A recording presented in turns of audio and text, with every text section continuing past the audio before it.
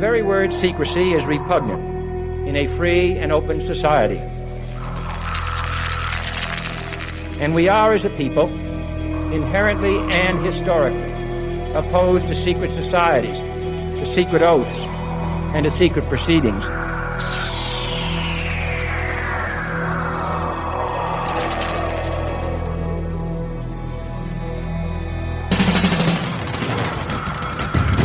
The questions you always had. The answers you were never given. The place to seek the truth. Welcome to Veritas.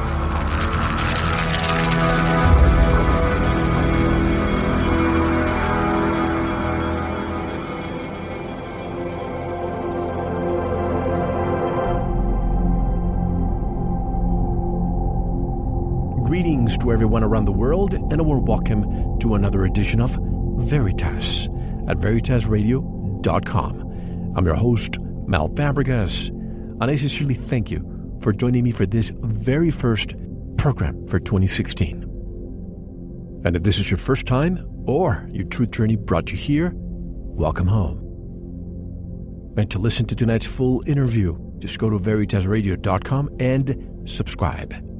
It's the beginning of the year. It's time for the truth. And the same thing goes for sunnytazradio.com. Take a listen. We have wonderful shows over there. If you want to upgrade your life, take a listen. And if you want to contact me or want to be a guest on this radio program, just click on the contact button and choose the right option. I'd love to hear from you. And tonight, he is back, a Veritas veteran, to decode 2016 with astrology. Tonight's special guest is Jeff Harman. Jeff is a second-generation astrologer and spiritual consultant with 40 years' experience.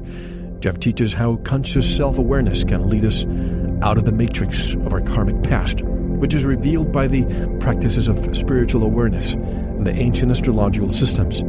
He's based in Los Angeles and has clients in many areas of business and the entertainment industry. People around the world consult with him for personal and business needs. Jeff has also worked in many areas of the entertainment industry, including technological and forensics work with various government agencies. He has worked with such diverse people as Mother Teresa of Calcutta and George Carlin. Jeff is also a filmmaker and owns Conjunction LLC, a motion picture company. He has appeared on many international radio shows, and he's back to discuss 2016 directly from Los Angeles, California. Hello, Jeff, and welcome back. How are you? Hey, I'm great. Thanks for having me, Mel. So from Tucson, you left to Los Angeles. Is there something I don't know? Should I move out of here too? No, Tucson's great. In fact, I was just there a few days ago. And the main reason we migrated here was the film company, and also I have a lot of clients here. But my child, we have a wonderful school he's going to in Calabasas, junior high, and then he's going to go to Calabasas High School. And that was the main motivation as well. So it was more than one thing. That's fine. And by the way, before we begin, I told you before that we don't have to discuss how this works, Vedic astrology and so on, but something that caught my attention that I didn't know, when you look at the planets, you know, the Sun, Mercury, Venus, Earth, Mars, Jupiter, Saturn, Uranus, and Neptune, the last two, Uranus and Neptune, are not included. Instead, I see Rahu and Ketu. Can you explain that? Right. See, what you're speaking about is Vedic astrology, or more commonly known as Jyotisha. Jyotisha is a Sanskrit word that means the science of the light of the soul. At least that's one of the meanings. So what happens is, even in the Kabbalah, as well as in the Vedantic, they don't pay attention to the outer, what are often referred to as transcendentals, or you could say the outer planets, which is Uranus, Neptune, and Pluto. They only look at Saturn in, and the reason why, it also squares with the law of seven. The 7 halls of heaven, there's 7 holes in your head, there's 7 days of the week. And interestingly enough, the last visible planet we can see as an actual star, reflective star, is Saturn. You really can't see Neptune, Uranus, and Pluto without a telescope. So there's a lot to that. And Rahu and Ketu is an ancient legend. Rahu, in fact, I'm glad you brought that up, because that's part of the discussion today about what's happening to the United States and in the world with Rahu and Ketu.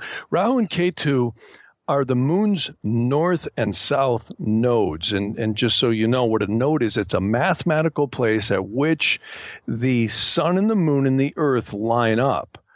Now, I'm going to bring something up here, Mel, that you're going to be interested. There's a lot of flat earthers out there right now. And you know what? Hold on. When you were saying that, I was thinking, is he going to be talking about flat earth? I didn't expect it, really. Go ahead. Well, I'll just throw this one out there. The ancient legends in the Sanskrit and in some of the Babylonian and Egyptian stuff as well, that's much murkier, but let's just keep it to the Sanskrit. The ancient legend of Rahu and Ketu is that when God was giving the immortal potions to the planets, which is the inner seven, Sun through Saturn, this demon snuck in and drank the potion as well. And then God recognized it, or Vishnu is really the correct term in the ancient legends. And Vishnu threw a discus at this demon and cut it in half, but it was too late, already drank the potion. The head became Rahu and the tail became Ketu. Well, mathematically, that is where it's believed the sun and the moon and the earth line up, is at these nodal points. You know, any engineer will know the word node means joining. It means meeting or a place of conjunction. So it's like there's nodes in computer networks. There's nodes in electricity. So long story short, the legend is that Rahu eats eats the light of the moon or the earth, or I should say the light of the moon or the sun. And that's why we have the eclipses. And Ketu is the south node. And what's interesting is they really do act that way. In fact, this year, that is, I think, a central issue to the United States. The United States was formed with the moon in what we call a lunar mansion called Rahu. It was ruled by Rahu. And the United States this year hits a Rahu Dosha. Now, Rahu is the north node. It is the head of the dragon. So when I say Dosha, that's a time period that consists of 18 years long. And because of the age of the United States, it's actually in its third Rahu period.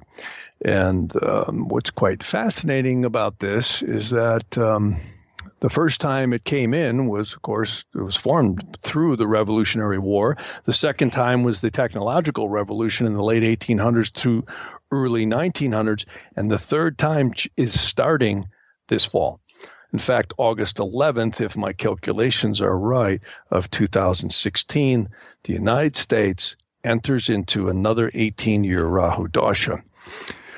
So, sorry to get a little long answer there, but that's why they don't use the outer ones. Now, those two, why are they called planets if they're actually invisible? They're not. In fact, they're not referred to as planets. In the vernacular of Jyotish, they are considered shadow entities, or some people call them a little incorrectly shadow planets. No physical shape. No physical shape. They do not exist in any physical way. They are a mathematical point.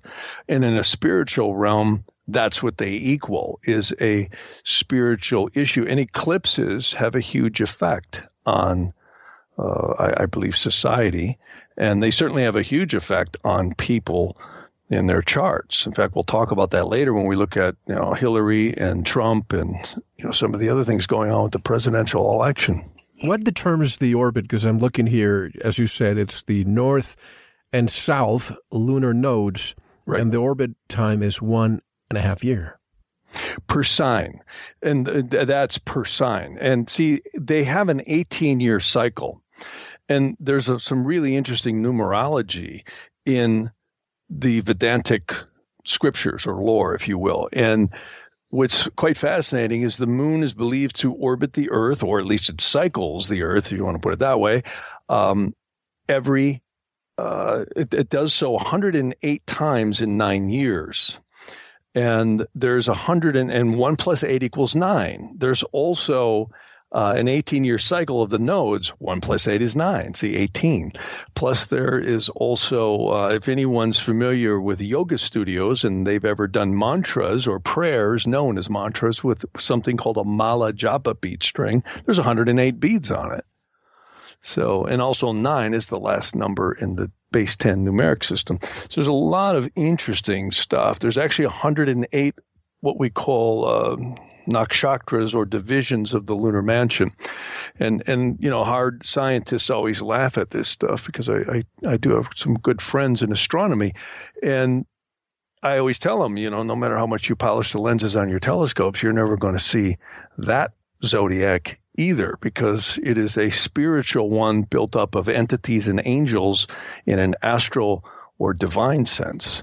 But boy, it sure seems to line up with people and energies. Now, what determines what is an enemy planet, a neutral planet, a friendly planet?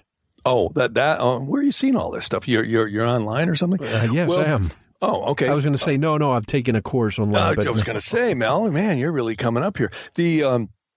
Well, see, now that all derives back from a very divine system of, it's believed God created the zodiac and God created all the planets.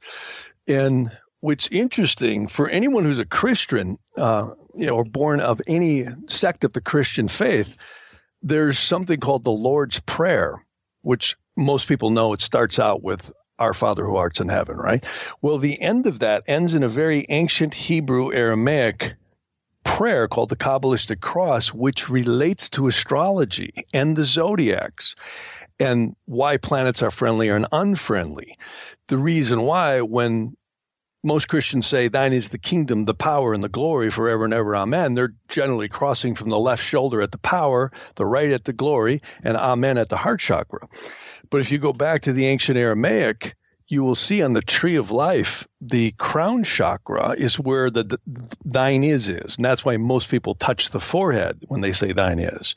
Now, Rome changed this in the Nicene Councils around 530 AD to thine is the kingdom, the Father, the Son, and the Holy Ghost, which is a big change from the original Aramaic, because there's secrets upon secrets in this stuff. Even the first word thine is in Aramaic, atah, which is Aleph, Tav, He, which means the first letter of the Aramaic or Hebrew alphabet is Aleph, the 22nd is Tav, and He, or the H letter, is 5, which numerologically means all of creation is secretly encoded divinely between those 22 letters contained in 5 books, which most people know as the Old Testament. And in Judaism and the ancient Babylonian Egyptian, that was known as the Torah. Of course, Moses was believed to have written that. So why I bring all this up is because friendly planets, unfriendly planets, all have to do with this matrix of the zodiac in the ancient sense. In fact, if anyone looks at any glyph of a planet, they'll notice all the icons are combinations of the sun, the crescent of the moon, which is the circle is the sun, the crescent is the moon, and the cross, which is Malkut, which means the kingdom, which is earth. And whether it's round or flat or domed, it certainly is a place of creation. And by the way, you are the one who brought up the flat Earth. I know, because I know you, Mel. I know because you're too smart. You're always finding stuff out. And I heard that you asked another client. Well, I've done shows, a show on the flat Earth, and I still make a comment about it. Mm-hmm. A lot of alternative, and I'm going to go ahead and say it. A lot of alternative media outlets out there are afraid, embarrassed, or don't even want to go there because they think that the audience is going to turn on them. Well, guess what? To me, it's all about the truth. If the earth is flat, okay, it's flat. If the earth is a sphere, it's a sphere. But right now, I haven't found one person to convince me that we live on a sphere. I'm not saying that we live in a flat earth. It could be concave, it could be something else. But every single image we have seen, and I don't want to spend too much time talking about the flat earth, but although I'm very interested in the topic, I haven't seen one single image from NASA showing me a picture of planet Earth on 2016. And the only one that we supposedly have from one of the Apollo missions, and now recently NASA has come up with new ones, but they're all CGI. You are in Hollywood. You know exactly what I'm talking about here.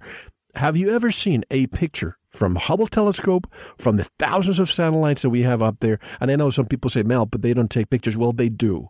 A lot of them do take pictures, and we have surveillance all over the place. We should have something on the moon taking 24/7 live feed towards the Earth. That wouldn't be hard to do, would it? No. Not at all. You tell me why, Jeff. Well, I'll just say this. I'm with you. One thing's for sure, they are not telling us the truth, and I'll say that much. And, I often get from people who are really hardcore into this, how can astrology work? Well, That was my next question. How does astrology work if we live in a flat Earth? Well, I don't know that it's exactly flat, but Admiral Byrd certainly had some very, very interesting findings. And, I have to credit my wife, Camille, here. Camille has always been a great researcher. She's written for UFO Magazine. I met her at a gas station in Malibu, and we were talking instantly about very interesting things. But I would say this, that astrology seems to be a spiritual matrix for sure. And I always say, forget Trinity, Neo, and Morpheus. This may be the real one. In fact, I got to tell you, Mel, all my life, have been trying to walk away from astrology. The only reason I got into it was in 1975. I was just, getting my license and driving, and the girlfriends were coming around, and my mother, who had, astrology sitting around since I was a kid, and medical astrology particularly. And my mom was the coolest lady. She died in 1988, and she was a nurse practitioner. She had, our town had, I think, about 280 people in it. St. Germain, Wisconsin, and 400 and something people showed up at her funeral. Everybody loved her. And anyways, back to the astrology thing. I've always been trying to walk away from it. And, the flat earth thing really threw a curveball at me at first, which it does to everyone. I mean, anyone who gets involved remotely studying just goes, wait a minute. My reality is dissolving. And interestingly enough, and which relates to this year, this thing exploded on the internet precisely in November of 2015, exactly when Saturn and Neptune started squaring. By the way, Mel, I'll make a prediction for you. Since you are a man beholding truth and trying to bring it to the world, this is a great year for you and your radio show, and I'll tell you why. Saturn, the planet of perception and reality. In fact, if you look at the icon on the internet of Saturn, you'll notice its glyph is the cross over the crescent of the moon, which means your beliefs and perceptions concretized, giving birth. In other words, it's karmas and energies and beliefs all manifesting. It doesn't mean they're true. It just means that's what's happening. Well, this year, Saturn, the planet of perception and reality, is squaring the strange planet Neptune, which, if you look at Neptune, is the two crescents of the moon bent inwards, which is psychology, paranormal stuff, all that, over the cross. And this is the year when reality starts dissolving from what you may believe. So this is a wonderful year, 2016, to whether you're doing something with classical psychology, psychiatry, self-help, to really question what you believe about yourself, the world, and take an objective review of who you really are. Because, and I have to say, I'm finding myself, that's a healthy thing to do on a regular basis, but this is a year, I think, that really warrants that, 2016, because the Saturn square Neptune, I've got my notes right here, I want to look at and be accurate when I say this, is actually happening 3 times this year, and it wraps up. Looks like it's going to be the very final is this fall. God darn it, I have it right here. Let me look here. The final hit is September 10th of 2016. 10th? September 10th of 2016. And September 11th, 2016 is the 50th anniversary of 9/11. Yeah. So, see, to people who might be listening and saying, well, what the heck? How could a planet do this 3 times? Well, there's something called retrogradation. And what happens is, from Earth's perspective, the planets appear to go backwards. And when they do so, it's kind of like two cars on a freeway. One's going one speed and one's going another speed. And if you don't look at anything else, you just look at the two objects in question. If the car you're next to is doing 56 and you're doing 55, well, it looks. Thank you for listening. To unlock the full 2-hour interview, including video formats, downloads, transcripts, exclusive articles, and more, subscribe to Veritas Plus now. Gain access to our entire archive dating back to 2008. Just click subscribe at veritasradio.com. Because you don't want to believe, you want to know. Subscribe now. To listen to the rest and all of our exclusive material, proceed to the Veritas Plus member section or join the Veritas Plus family by subscribing. Click on the subscribe button at veritasradio.com. Don't forget to visit the Veritas store for focused life force energy. Get a 15-day free trial today with no credit card required. And if you want to get in touch with Mel, want to be a guest on this radio program, have a guest suggestion, or have feedback, just click on the contact button on our website at veritasradio.com. Now, proceed to the Veritas Plus member section or subscribe to listen to the rest of the interview. You don't want to miss it. Because you don't want to believe, you want to know.